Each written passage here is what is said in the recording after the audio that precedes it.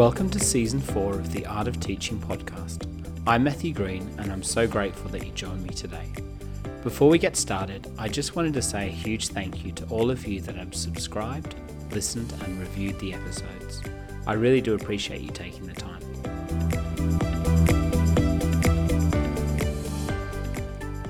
Today I have another very exciting episode for you. Bo Stjerne Thomsen is the Vice President and Chair of Learning Through Play at the LEGO Foundation. His research centres around how children and adults learn through play, and he's provided consultation at the bilateral, regional and multilateral levels to international partners and leaders. Bo has published widely on creativity, play and learning, and most recently on the role of play for children's learning in schools. In this wide-ranging discussion we talked about if and how we should even assess creativity, the importance of making meals together, the role of playing and why he built his own house with a tree inside of it. Wherever you're listening from today, I'm so glad you took the time to listen. Please enjoy this discussion with the amazing Bo Stjerne Thomsen.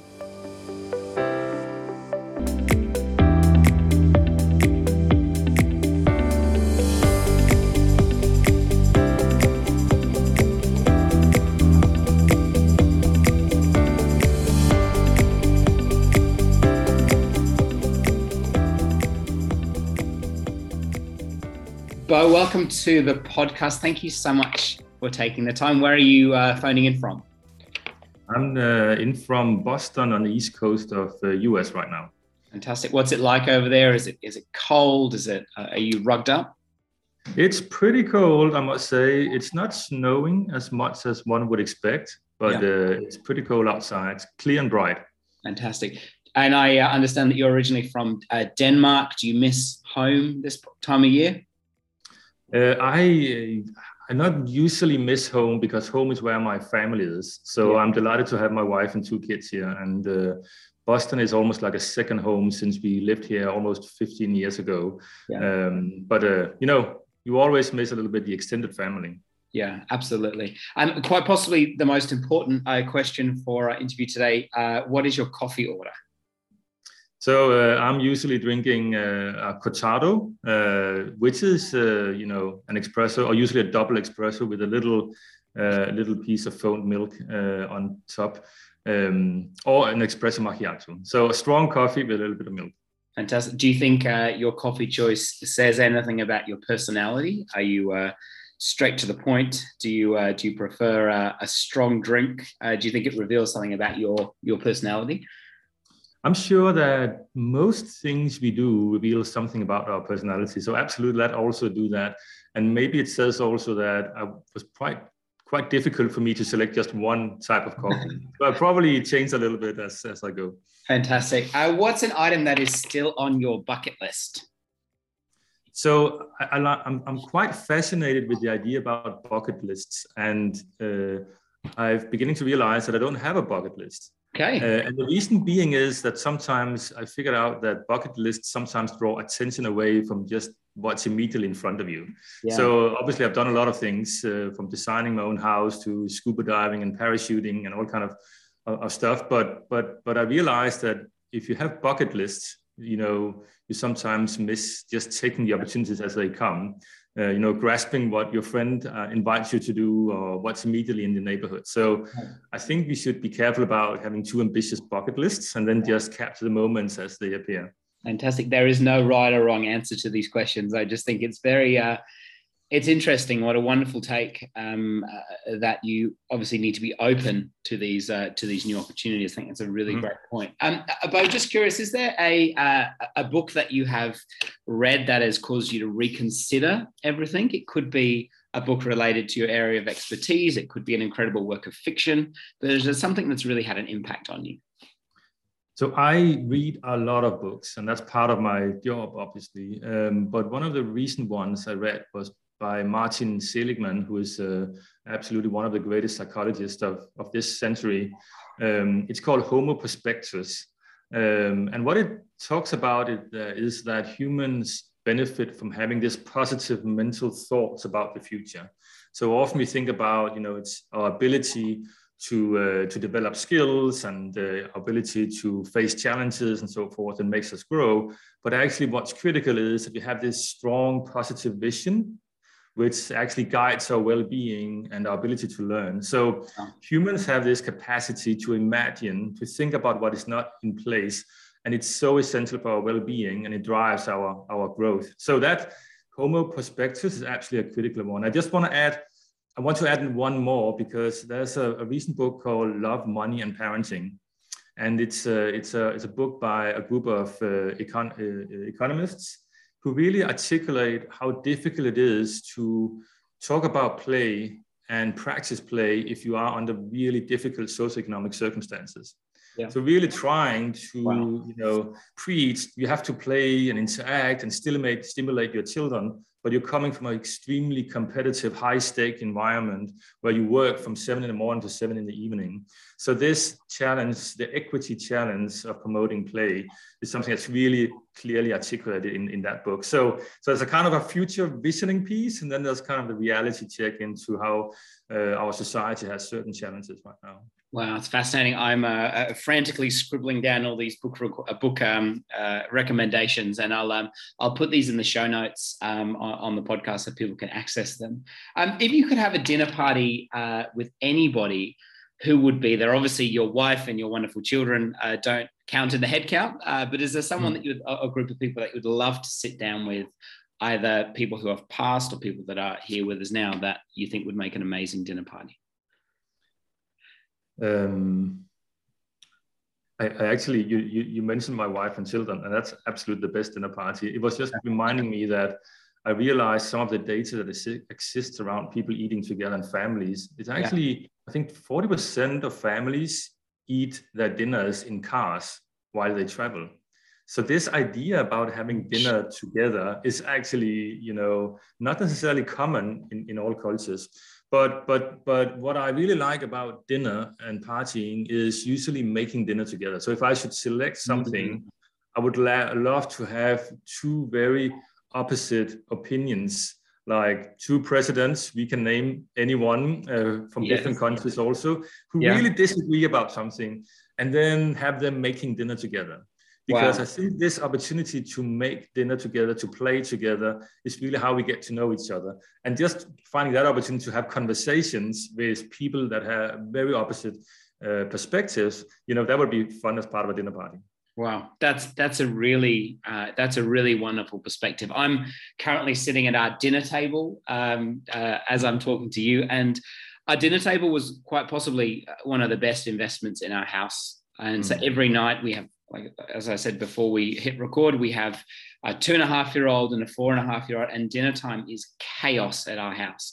But we make sure that wherever we are, whatever we're doing, we stop and we sit around our table and look each other in the eye. And my daughter's favorite thing to do at the moment is to ask everybody what their highlight from the day was. She takes great pleasure in that. And I think there is something to be said in just stopping, just sitting down, looking in each other's eyes and talking. And they would be if I could choose to have dinner with anybody, my two girls and my wife would be my choice, of course. Absolutely. I love that. I love these moments. Very good. It's good. Absolutely. Bo, I just want to take it back to the beginning. What was your upbringing like? And do you have a story of a teacher that really had an impact in your life? Yeah, I think my upbringing is in kind of central Denmark, a very safe and trusted environment. My parents were in the kind of public sector, a nurse and a forester, and I grew up in a forest environment, like in a valley with a lot of stimulation, a lot of freedom to explore. My parents basically never knew what I was doing. I was just having this opportunity to roam around and build and make things, doing a lot of sports. And a very local school. I think the thing with these kind of local schools at that point is that teachers were doing a lot of different things. So my favorite teacher was actually my teacher in mathematics, who was a great mathematics teacher and who challenged me, but she was also the librarian. So she was also kind of the one who went to go into the library and always had ideas and suggestions for new books to read. But this combination of having someone who's both in math and science at the same time, a huge thirst for books, that's really what inspired me to do a lot of the work I do across different areas. Fantastic. And was there was there something that this a teacher did that made you feel valued, or made you feel safe, or made you feel like anything was possible? Do you remember any interactions you had with this particular teacher, and how did they make you feel?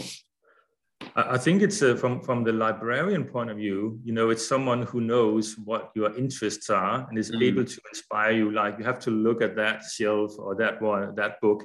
So guide that kind of appetite for exploring things, but also in ways of guiding your teaching. She was very good at differentiating the math environment. So if someone got to a particular level, you were not just stuck doing the same thing. She actually led you to do particular projects outside the classroom. So I was very privileged to be able to then, when I've done with my stuff, to do a little movie or go out to do some storytelling. So she basically expanded the frame of what you usually do in one kind of class.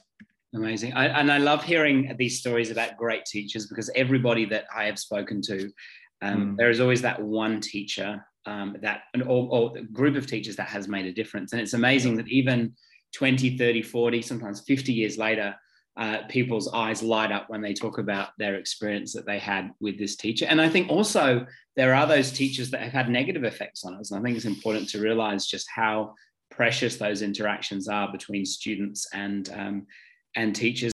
Bo, how did you get to where you are today? You obviously work for in my view, one of the greatest companies in the world, the Lego Foundation, and you're obviously very involved in that. But how did you get from where you were at school to where you are today? That's a great question. I'll try to make that short because my route into this is probably a little unlikely. But my background is originally in a combination of design, architecture, and engineering, so combining different disciplines. And where I came from the studies was designing concert halls, performance spaces, arts and design spaces in different parts of the world, in Mexico, Austria, China, and so forth. And then I went into being a university professor to study these processes. Wow. But I think part of that journey into learning and development was basically through creativity. Because I realized when you are making things and when you have to come up with new ideas, it's a fantastic ability to motivate you to learn new things. Because when you have a difficult problem, you have to design something, you have to understand the context. It actually equips you to gather new knowledge, to learn new things, and to realize that into a practical design. So this idea that research is an integrated part of a creative process, and you actually not only need to learn a lot of things, but you have to apply practical skills to figure out how it works.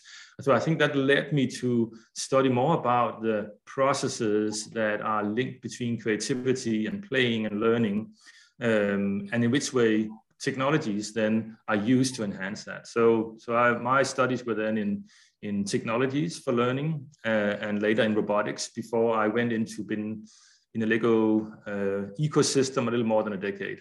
Fantastic. You sound like you have the greatest job in the world. If you are ever hiring, please let me know. It sounds like a wonderful opportunity.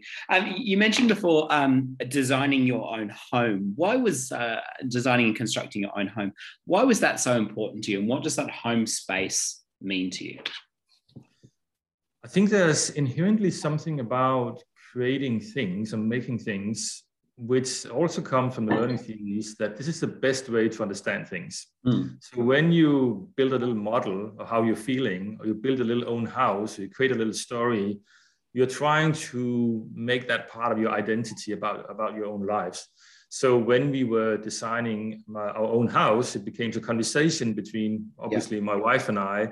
What are the ways the spaces are equipped? How do we move around? Where do we socialize? What's our tendencies to prioritize time and space? And we have a climbing tree inside my house. So I took one of the trees from my old garden and put it inside our house. So every time you wake up in the morning, you can climb the tree, and our kids had that since they were very young.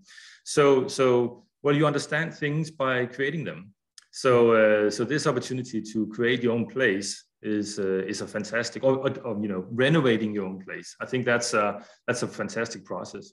Amazing. It sounds absolutely amazing. I'd love to have a tree that I can climb in my house. It sounds wonderful. Are you familiar with the circular kindergarten in Tokyo? I did It's an a interview. beautiful space. It's Yeah. have you had the privilege of going there? Have you seen that? Not in real, no. Have you been there? I haven't been there. I did speak to the architect a number of years ago, and I thought it was really incredible because he said, in this space, we just let children run away because we know that they're going to come back because it's a circular place. And it's one of the first spaces that I have seen that I really, I kind of got it. Like I wasn't aware before just the amazing role of architecture and design that played in learning spaces, and to see such an incredible space like this, or to see it online. I would love to go and visit it. It looks amazing. Maybe we'll organize a tour at some point. Sounds great. Absolutely. I'm all in.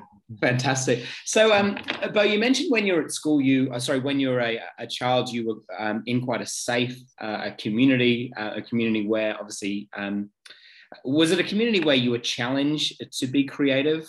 Was it a community where you felt like you were able to naturally engage in creative pursuits, or is it markedly different to what you're doing today?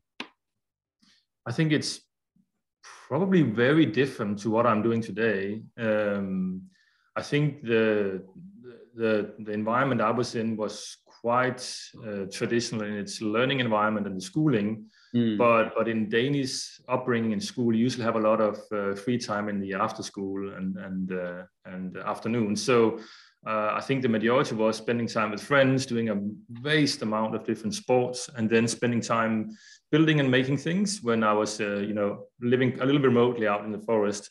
So I think it's mostly this ability that you have more flexibility in time that is a characteristic. So time at that point was not as scripted and not a lot of homework, but you could get your things done in school, catch a few things up, and then actually you had a lot of choice.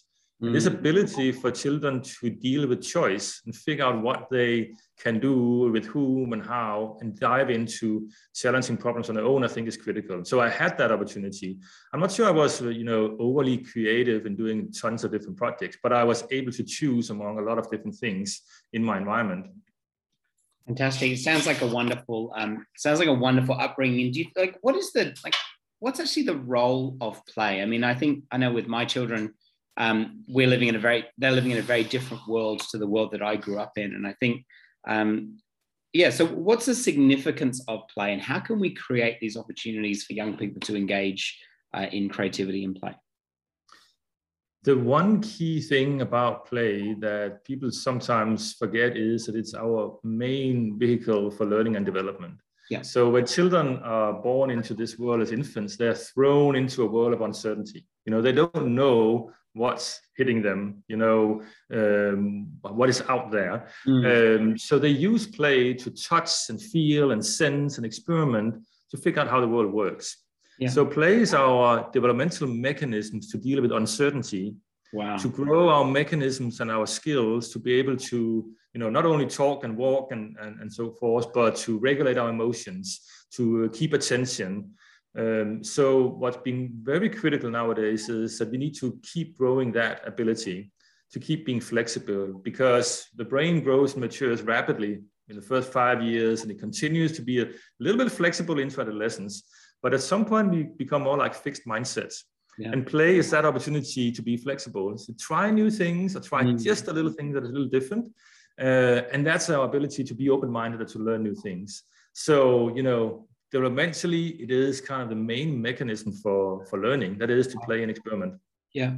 Do you think that play is a child's natural state? Are we, for example, are we teaching children how to play, or are we just teaching children to return to what they are naturally able to do? I think it's both. So it is a natural part of human evolution that children had this urge to explore and be curious and try out things. But children of different personalities need different kind of support. So some children need more support for exploring, and other children need less support. So I think there is a role absolutely for some guidance, for reflection, and particular for equipping an environment that is full of opportunities. I think that's most important, because sometimes we narrow the opportunities for children instead of widening them. So as soon as we come from early years and into school, children need to be taught, in the same way, at the same time, using the same kind of knowledge. And that means it narrow kind of the opportunities for each child to figure out what are they good at, what can they become. So it's really about, stimulating and widening the opportunities, and then reflect on children on what they're good at. So that's something we have to keep attention to also as adults. Yeah, fantastic. And I'm just curious, Bo, how are some of the ways that you still incorporate play into your life as an adult? Surely you're busy and you've got a lot of things going on, but how on earth do you make sure that stays an essential part of your life as a responsible grown-up? So the most important for me is that I keep being, open-minded and curious. Yeah. So this ability to not be too fixed on one's ideas, and then always ask questions and question yourself. So every time I come across a new type of insight or new book, I'm trying to figure out how that works and try to be a little skeptical towards what I knew in the past. So this ability to learn and unlearn is quite important. Then getting experiences, like throwing yourself into something that you're not really sure whether you can do. And that can be anything. It could be you take a walk in part of your neighborhood, that I often do, but I haven't been before, or try to learn a new kind of sport, or do something a little bit unusual I haven't done before. So that this ability is extremely important. And then I think the best way to do that, even proven by science, is to observe children. Yeah. So there's such a lot of stimulation we can get from understanding how children just try things out, mess around in the wardrobe, turn the plants upside down, and figure out why are they doing that. They're trying to figure out how things work. So children ask these amazing questions, and if I'm really stuck, I usually ask my children, what do you think about this? What would you do? Amazing. That sounds wonderful. Is there something that you are currently struggling with or wrestling with? Is there a new skill that you're trying to adopt? Is there an idea that you're that currently challenges your assumptions? Is there something that you are struggling your way through at the moment? There's always a few parallel things that I'm trying to work my way through, but I'm fascinated about the idea about learning new languages. So and I know it's not, a theoretical didactic exercise. So I try to learn Spanish in right now, and the good thing is I can learn it from my children also a little bit. So that's certainly something I'm trying to do. More professionally, we're trying to figure out also how we can get children more involved in decision making. So how do we actually begin to sincerely listen to children, offer them opportunities to express ideas, but actually taking seriously the opinions and ideas they have to improve the environments we're in. And that's a particular, strand of research that's getting much more attention because children's views are rarely represented in the way we form and shape our education systems. Yeah, absolutely. It sounds an amazing space, amazing area of research. And I find it fascinating when we come to curriculum design and school design that quite often we don't ask the clients, and bearing in mind the clients are our children, about how they would like to learn, how they would like to construct learning. And we will get into some questions about curriculum design and all of that in a moment. But I did just want to read a quote to you from the Lego Foundation, because I am fascinated with what you get to do with Lego. And the quote is, "We're here to convince the grown-ups because play is something that every child everywhere in the world can do. It fuels curiosity, sparks creativity, and inspires a lifelong love of learning. Children who pick up play pick up all kinds of skills to thrive today and lay the foundations for a happier, healthier life tomorrow." And as I mentioned, that is a quote from the Lego Foundation. And so what is your role with the Lego Foundation, and what are some of the projects that you are currently involved in? So my main role, so my main role is to help articulate the science behind the Lego idea. So I think most people know about, the Lego bricks and how it means about building things, building amazing models, but also to, unbuild and rebuild materials.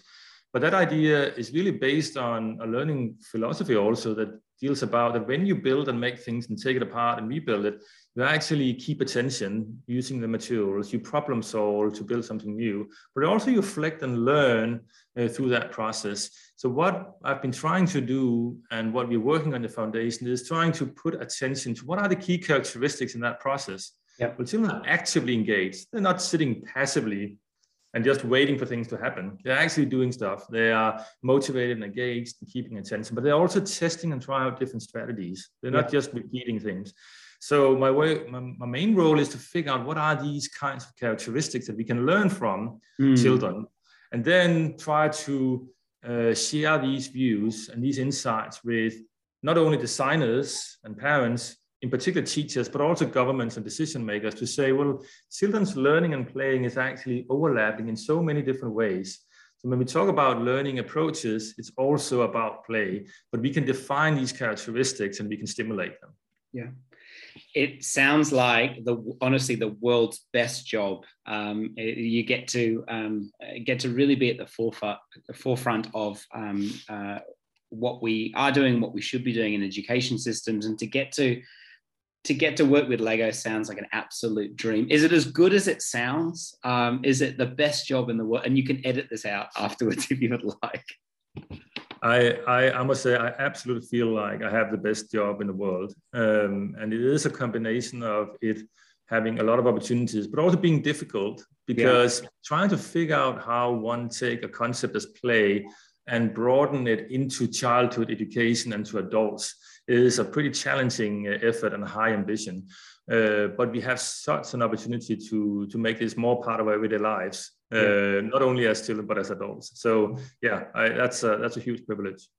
Do you think we're at a pivotal point now globally in terms of education, where we're asking some of those big questions about the purpose and the role of schools and what it should look like? Where do you see this going? Is there a trend happening at the moment? There's a few different trends happening, and I think to start with one that you hinted towards, that the main, you would say, customers, the main clients of education are children, and I think we're beginning to realize that is the case. We're not delivering education to parents. It's not for the purpose of governments. It is to figure out, are children enjoying the learning environments that we are providing to them? So that is important now, because when we've seen during COVID that some children have been disconnected, some had technologies, we actually have seen also with governments that people ask, how do you engage children in the learning process? How do you create an excitement for learning? So if children are not excited, if they don't enjoy it, nothing else matters. So that's the first thing, that education systems will be increasingly guided by children's engagement and motivation. And the second one, I think, is we're looking into a much more integrated understanding between skills, as we usually call them, and knowledge. So it's usually been articulated as education is about, curriculum goals and understanding the content and the knowledge. And then people have thought about, skills are important to apply that knowledge. But what this actually illustrates to us is it's much more integrated. If children are not safe, not supported, not, mentally present, they cannot keep attention. If they don't have any friends in school, if they're not able to collaborate, they don't learn as well. So what it really illustrates is that there's a broad range of holistic skills that actually enhance, the understanding of concepts and principles and so forth. So it's an integrated perspective, knowledge and skills. Yeah. And then I think what this leads us to, I think, as a trend, is we have to take seriously a much more differentiated approach to education. We cannot say that this is kind of the new kind of silver bullet to education, but that we are actually able to differentiate in a way that some children actually appreciate the more independence and actually can drive a lot of experiences. Other children need more guidance, need more support, need more presence. But if we think that there's only one way to do education, then it becomes a little difficult. So instead, there are many ways to teach. There are many ways to support children, and that's what we're figuring out right now. How do we set up education systems that create these many paths? Yeah. Are there any education systems that you look to as great examples of this? I imagine that in your role before COVID, you would get to travel quite extensively and see what other people are doing. So are there any takeaways we can take from other education systems around the world? There's a lot of great educational systems. Oh, there's not a lot. There are great educational systems, but I think the best examples we are finding actually from communities. Yeah. So we could point to like great aspirations in Finland or in Estonia or in Ireland, where they have creative forms of education. So we can see emerging trends, New Zealand, different places where the policy environments are equipped for citizenship, for a breadth of different skills, and really have the trust in teachers to be flexible to carry that through. And that's what we're beginning to roll out in Denmark. But when it comes to practical circumstances, it really depends on the school leader. Yeah. The particular kind of support that the school leader has this vision yeah. for educational learning, that there actually is something that is holistic, that is differentiated, and that they provide that space, flexibility, and professional development to the teachers. Yeah. So we can find a great, government environment or a bad one, but in some pockets, there are some schools who work closely with the community and provide that kind of vision and flexibility. Amazing. It is, in my view, the most exciting time in history to be involved in education, because some of these questions that we're asking, I know COVID has been really, really difficult for so many people and really tragic, but I believe it has forced us to ask some questions about what are the foundational components of a school system, what's the purpose of education, and I think it's a really exciting time to be alive and to be engaged in our profession. And I'm just interested, Bo, how do you view assessment, and what role does assessment play in education systems? So it's a very good question, and right now it's actually one of our key priorities, because we figured out that assessments are one of the key driving mechanisms to change education systems. Assessments are incredibly important, but what we realize is they serve different purposes. So traditionally, assessments might have been thought about more as an accountability function. Like, is the school, is the system, is the teacher able to support children through an average of learning and standardized tests? And they serve particular formats, but we don't think they're most conducive to setting up a learning environment. So they might have a particular role, standardized tests at some point, but they're basically becoming too much about high stakes, making sure you kind of elevate to the next level of our school system. So what we prefer is more assessments that are conducive to learning. And that's something that happens integrated as part of the classroom. So when children give feedback to each other, when they describe what they are learning in a drawing, in physical materials, in a project, whether on the wall or in a platform where people can give feedback, or when children invent their own kinds of assessments. Wow. It's pretty fascinating that children actually, they kind of know what you need to learn. So they can even set up their own kind of multiple choice tests and like test each other, become small games. But you need to hand over the agency of assessment to children, and then they are beginning to optimize and drive the learning process. So I think we have to differentiate between the assessments that are mostly for accountability at the system level and probably reduce them a little bit, and then figure out to broaden and diversify assessment to a much greater degree. Because at this point, assessment is also an equity challenge. If we assess only in one way, at one time, at one particular, 45 minutes, only through writing, we would actually marginalize a lot of children who have a wide range of other strengths. Yeah, absolutely. I couldn't agree more. I'm really interested, Bo, in your work with the Designing the Creative Thinking Assessment Tool offload framework for PISA. Would you mind maybe spending a little bit of time unpacking that, and how on earth do we assess creativity with young people, or do we need to assess creativity with young people? You are pointing to the absolutely core question: do we need to assess it? And that was the first thing we reflected upon when we began to advise into this area, and we came to the conclusion that we have to. It's part of our process to change the mindset of a standardized system to a differentiated system. So let's imagine that creativity is the outcome of education, which means that children are equipped to come out of education system with many different ideas, coming up with many different strategies to approach a problem, and being able to apply this thinking to solve particular problems or challenges in society. So the whole idea about having creativity, a diverse amount of ideas as an outcome of education, is extremely tempting. Then what comes to be the challenge is how you then figure out ways to assess that. And the key thing here is that when we deal with assessments in schools or with children, we have to be very practical. So actually what is coming is very practical activities. Let's imagine that you are going to mix your favorite smoothie. So you're giving actually a bunch of different ingredients, and then you have to figure out how to mix that to come up with a unique smoothie. And you have to figure out how that tastes and how that is of value to someone else. Or you're designing a t-shirt based off different, or you are trying to figure out ways that you can get the leaves that is lying on your front porch away from your entry. So there's a particular problem or particular situation you have to deal with. That becomes a way of measuring how many different ideas can you come up with? How do you approach that problem and solve it in different ways? So it can be done in practical ways.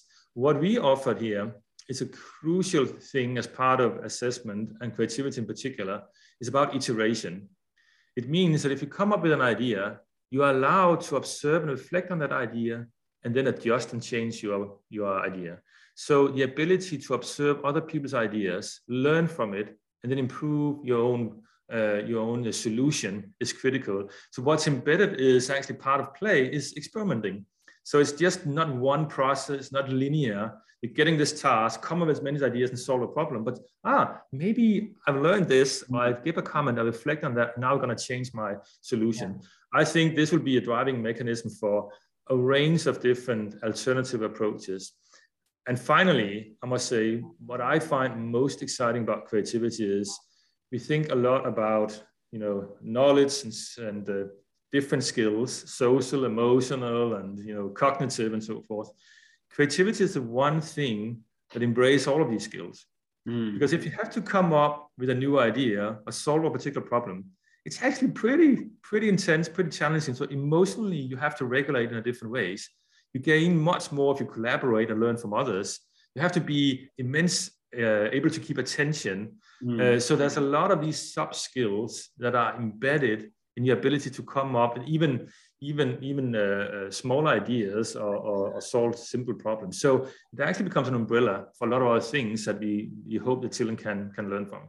Yeah, it's so. I have so many questions about that. It's really exciting, and I know that when I take the time with my students to plan really engaging, hands-on experiences, engagement, well-being, learning, assessment, all of those things seem to take care of themselves. And I know I have a saying with my team that I work with that we plan hard and we teach easy. We take the time initially to do the planning and to make sure our learning activities are engaging, and then the learning then takes care of itself. It's really wonderful to step back and observe these incredible interactions with kids. And I also know that if I am not prepared or if I haven't planned, then the teaching is really, really difficult and really hard. And so I think creating these wonderful experiences I think that's an extremely good point. And I probably can't be said enough, because the planning you're putting into it is actually giving you so much more rewards in terms of the teaching environment. Because usually we sometimes tend to go into teaching with little planning because we don't have time, or we just do it as we usually do, and then it becomes more unstructured. But exactly as you say, when we're dealing with more guidance projects and problem-based learning or experiential forms of learning, actually there's a lot of upfront planning, but the rewards come back because you can have a different role in the classroom. Yeah. You can empower many more children in work in different ways. So it's a different process, but the learning is so much deeper. Absolutely. Bo, what do you think the role of the teacher is now, or what do you see that changing to in the future? There is a few different answers to that question. The one is it's a more simple one, and the other is a more complex one. I think that the starting point for what we see right now is so incredibly critical to have a teacher that is able to differentiate the types of learning and approaches and teaching approach that happens in the classroom. So the ability that some children need instruction, some need guidance, some can do with a little game to get started, other actually can do a lot with more free forms of play. So the teacher is so critical to have the flexibility in time and space and opportunity to differentiate that kind of instruction to the individual child. But what it also becomes critical for teachers, they're kind of in the middle right now. You have these high ambitions of governments that have certain kind of aims and acceleration or broader skills. And then you have parents.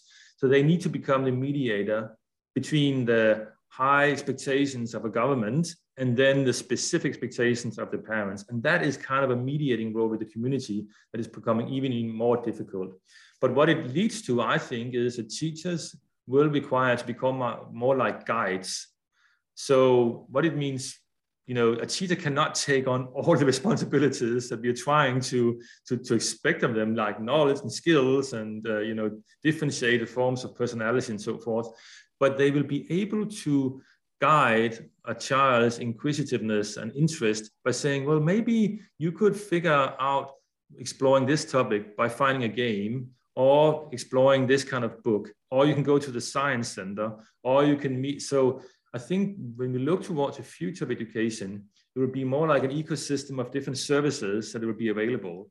And the teacher would help the child to say, well, you need more help, and I can figure out these resources. But actually, here is a particular type of technology of friends you can collaborate to explore this topic.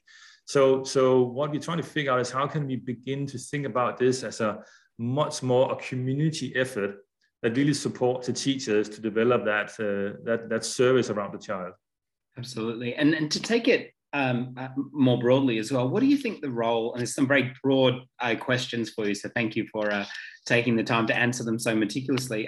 What's the role of governments and government policy? Because in Australia, we work in a heavily regulated environment, an environment which is, especially at the moment, always everyone has an opinion and a thought on how things should be done.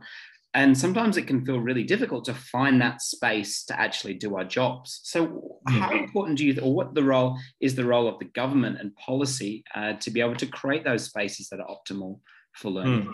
Because it's a really difficult environment, I think, to work in sometimes. It is a very difficult environment with a lot of different expectations. And I think that the most important point for government is to support a more holistic vision towards education. That education is about not being individually competent, but being able to have citizens who are able to make a difference for the community. And that involves a breadth of different skills. Yeah. So we can do much more if governments would not only say, but actually support that social, emotional, and creative forms of development need to be enhanced in education. And that would become the outcome.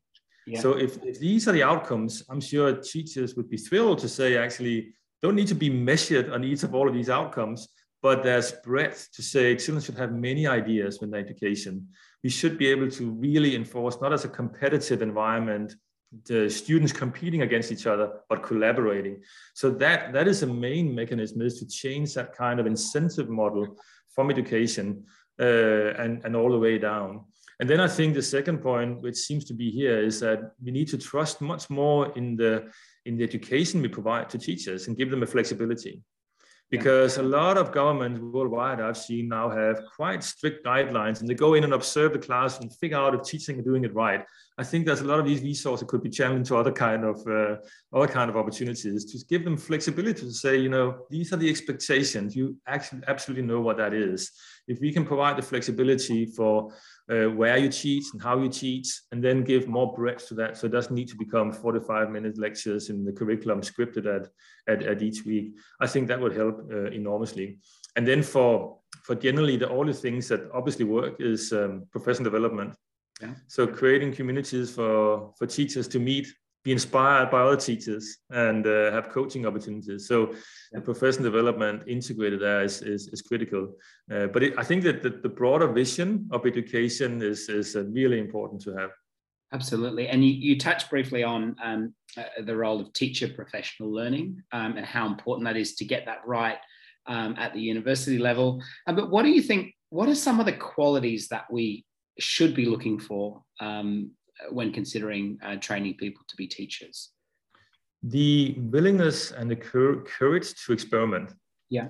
That is absolutely crucial. And I think we've seen that, particularly during this phase of COVID, that it's actually the same characteristics we expect from play and from young children. That, teachers are actively engaged. They are trying to figure out what's meaningful for them, what's interesting to them, and how can they test and try out different solutions. Because when we look at what defines teacher quality, some look at it from teacher instruction and some from free play. But the benefits come from working in the middle spectrum of guidance. You're setting up problems and projects or experiential forms of learning where you have opportunities and materials and you become a reflective partner with the students. But that is kind of middle space between linear instruction and free play. But it's particular competence you develop, and you can only development if you encourage experimentation. So particularly around the use of technologies we have seen is children, teachers, professional development is not about getting a new course and then being equipped to know this new way of teaching. No, you have to give them the freedom and opportunity to experiment with technologies, to try things out and fail, and do that with children and being, mentored by other teachers. So that it's in Denmark, it's a playful learning we are implementing where teachers have play labs. Yeah. They actually have physical materials and technologies allow them to experiment. Amazing. Because else they can't develop their own activities. Else they just take, what they have, and they're so busy to just take the curriculum and teach it didactically. But if you have materials and can experiment, you're giving this opportunity to develop something new. Gosh, it's so exciting. And I think you also talked briefly about the importance of trust and creating an environment in which mistakes can be made, and also things can be trialed and tested. And how important do you think school leadership is in creating those environments where teachers feel as though they can take risks, they can play, they can make mistakes, and they can, in many cases, fail? Is that a really important feature of great schools? I think the evidence is pretty clear that if you have the leadership that provides that professional development and trust, as you mentioned, it actually increases the knowledge acquisition and learning environment for the students. So there's a direct relationship between the school leadership through the teachers into children. But there's a key mechanism that is important. It is the trust and support for professional development. But what we really care for is also that school leaders need to understand what quality is. They need to be able to go through the classroom and say, oh, these children are actually raising questions. They are collaborating, they're experimenting. That is what I understand as quality. Because if they direct kind of a traditional mindset about quality, teachers will have that expectation in mind and not be able to have that flexibility when they're able to address the different children. So there's a lot of support in terms of the vision and the resources. But at the end of the day, we all need to have this shared understanding. What is the quality when we see children engaged?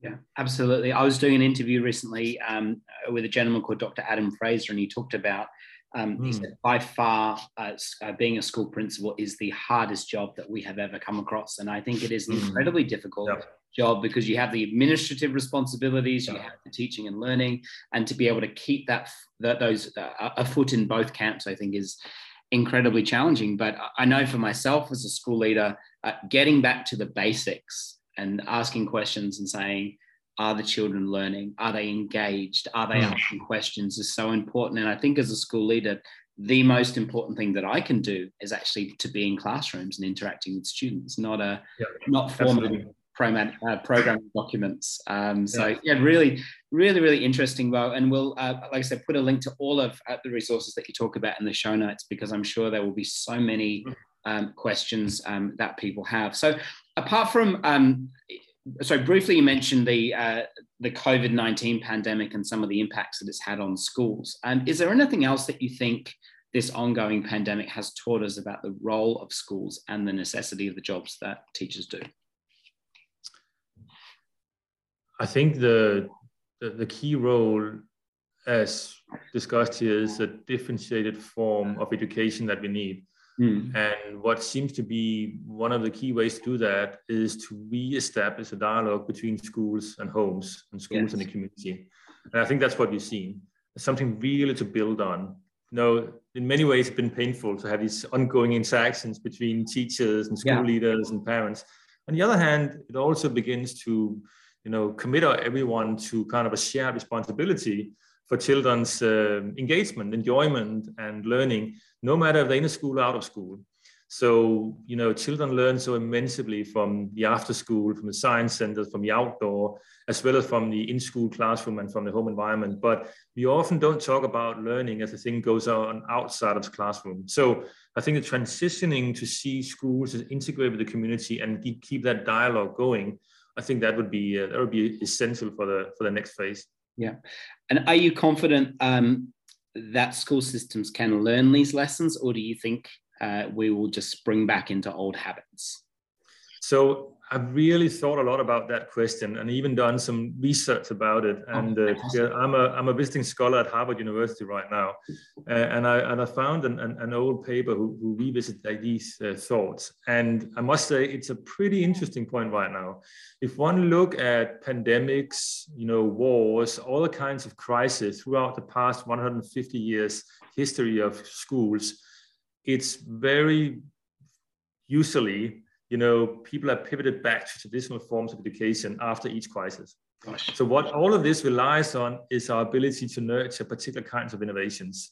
There are some innovations that happens after Second World War, like Montessori and Reggio Emilia schools and so forth. So it is really important right now that we don't go back and say the old school system worked and we just need to get back on track. Instead, we need to figure out ways, what are the key motivating, what are the drivers of teachers' engagement, students' engagement, then build these small innovations into how we rethink education. Because if we don't use this opportunity to innovate, we keep failing our children and also our teachers. Teachers are not necessarily motivated right now, and there's a huge opportunity to broaden that space. So are you quietly confident that we will be able to do this? I'm always pretty optimistic yes. from the decision makers I meet and the examples I see. I think it's to make this work at scale. That's where we really need to do an effort. There's a lot of great places that exist right now, emerged here during COVID and after COVID, but I really care for reaching every child. And I think it's a shame that we let some children behind and say they just need to catch up, or they come from an environment where they don't have the support. So making work for everyone, that's the effort, but also I'm optimistic around the examples that exist. Yeah, I think you have to be optimistic, otherwise you are in the wrong profession. Bo, what is something that you're currently working on that's exciting at the Lego Foundation? What's something which has your attention and that you are really, really proud of that you're currently doing? I think what we are beginning to do right now in terms of understanding the US environment and US education and how we can equip children for doing circumstances of equity is really proud of that piece. So what we have defined recently is children's play from the age of 3 to 5, 6-year-olds is actually the main mechanism to address inequality. Wow. So we have the studies and the examples very clearly spelled out across 14 different countries that illustrate if children play more across different forms of play, they're much more equipped to learn, to keep attention, to engage in problem solving. So play should be the main mechanism in which we teach in the early years. And what the recent studies now also shows is that guided forms of play is actually better than traditional forms of instruction, also for academic topics. So that knowledge we're trying to address into the huge, inequalities we see right now. So we're going to flesh that out in US as a starting point also, but in many of the places and countries we operate. Fantastic. It sounds so interesting what you are involved in. And you briefly talked at the beginning of our conversation about some of the equity challenges around play. And also, I know this was a number of years ago, but you worked really closely with UNICEF to get Lego blocks to children to try and encourage them to play and to engage. Would you mind just spending a few moments talking about some of those equity issues and also talking about the project that you're involved in UNICEF, because it sounds absolutely fascinating. We are involved with UNICEF on a range of different fronts, and particularly around enabling parents to think about ways they can use everyday materials and the environment for children to play. So what are the kinds of conversations, responsiveness you can do using materials? It comes down to, play and using materials in the environment is your main vehicle for having conversations with children. They use materials to illustrate how they think and feel, how they keep attention, and how they problem solve. So we are launching, play everyday play activities also on our own website that can equip any parent to get started using what they have in their environment. So it's materials, whatever you have to represent your thinking and feeling. And then there's this conversation that parents have around the materials with their children. So that's a campaigning thing we're doing. But it also leads into then how do you create the space and the breadth for parents to participate in young children's education, because many parents are so extremely busy or don't have the kind of surplus to be able to engage with children. So that's also kind of a big, policy a policy priority we need to think about. Yeah, absolutely. And on that point, Bo, how do I engage in play better with my own children? Because they will be finishing at daycare at 5 o'clock tonight. We'll be racing around, getting dinner, going swimming, having a bath, reading a story, getting into bed. And at some point, they're going to need to do homework as well when they start school. So how do I create these? This is just advice from dad to dad. How do I engage and create these experiences for my own children to play? And is it quantity or quality, or where do I start? It's absolutely about quality. When we look at the brain, it remembers things that have intensity and engagement and agency. So where you have choices, where your child has choices, where you have positive moments. So the starting point is to smile and be positive. That's always, asking, emotionally about how your child is doing.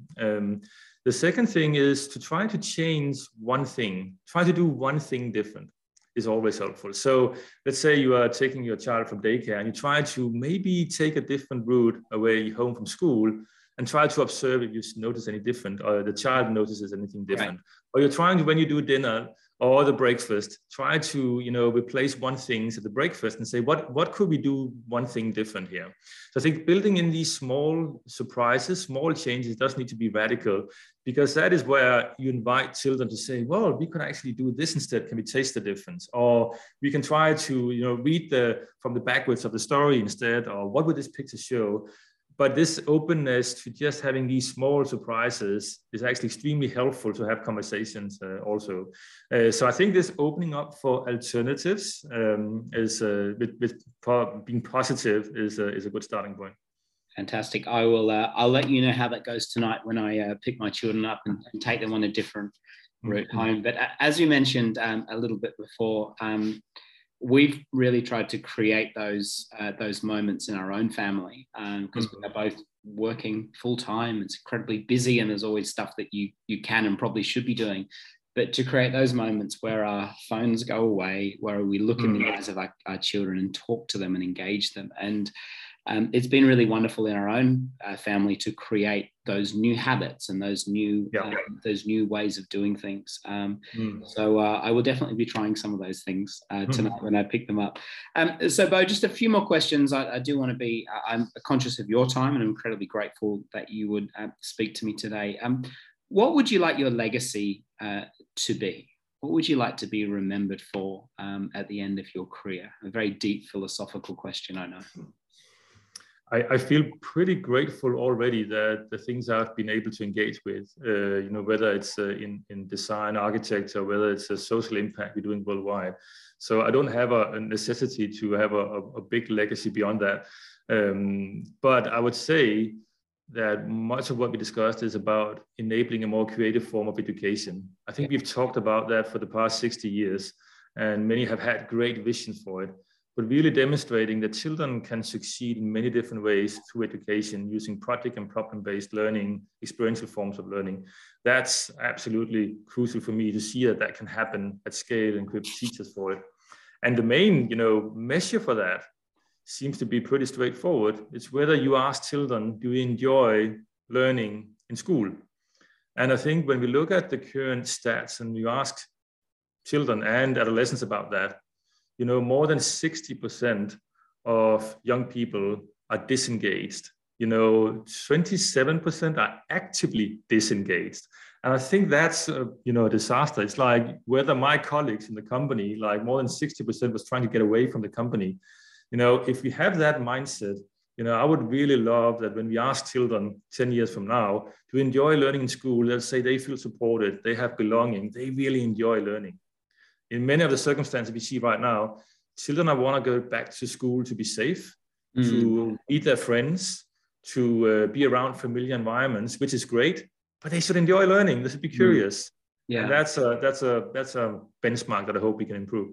Absolutely. I couldn't think of anything more worthy to commit your life to than that. So thank you for taking the time. And one final question, Bo, where can we find out more about you, and where can we follow the amazing work that Lego is doing as well? So my work is part of the, all the incredible work that Lego Foundation is doing. So you should follow the Lego Foundation. We have the learningthroughplay.com with activities and materials and research reports. And we are just upgrading also some of the speaks and materials I'm doing. But also follow me on Twitter and LinkedIn and other places. But start with the Lego Foundation website, learningthroughplay.com. Fantastic. Bo, thank you so much for all of the work that you're doing to benefit our wonderful children and to invest into our incredible profession, and also for taking the time to chat with me today. I really, really do appreciate it. Thank you so much. Likewise. Thank you very much. Thank you.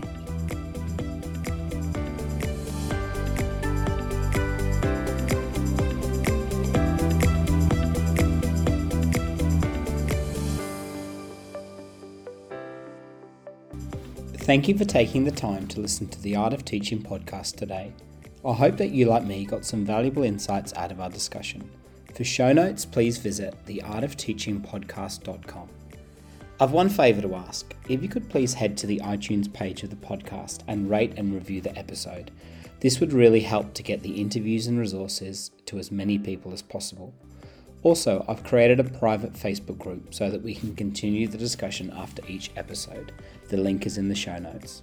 Thank you again for listening, and until next time.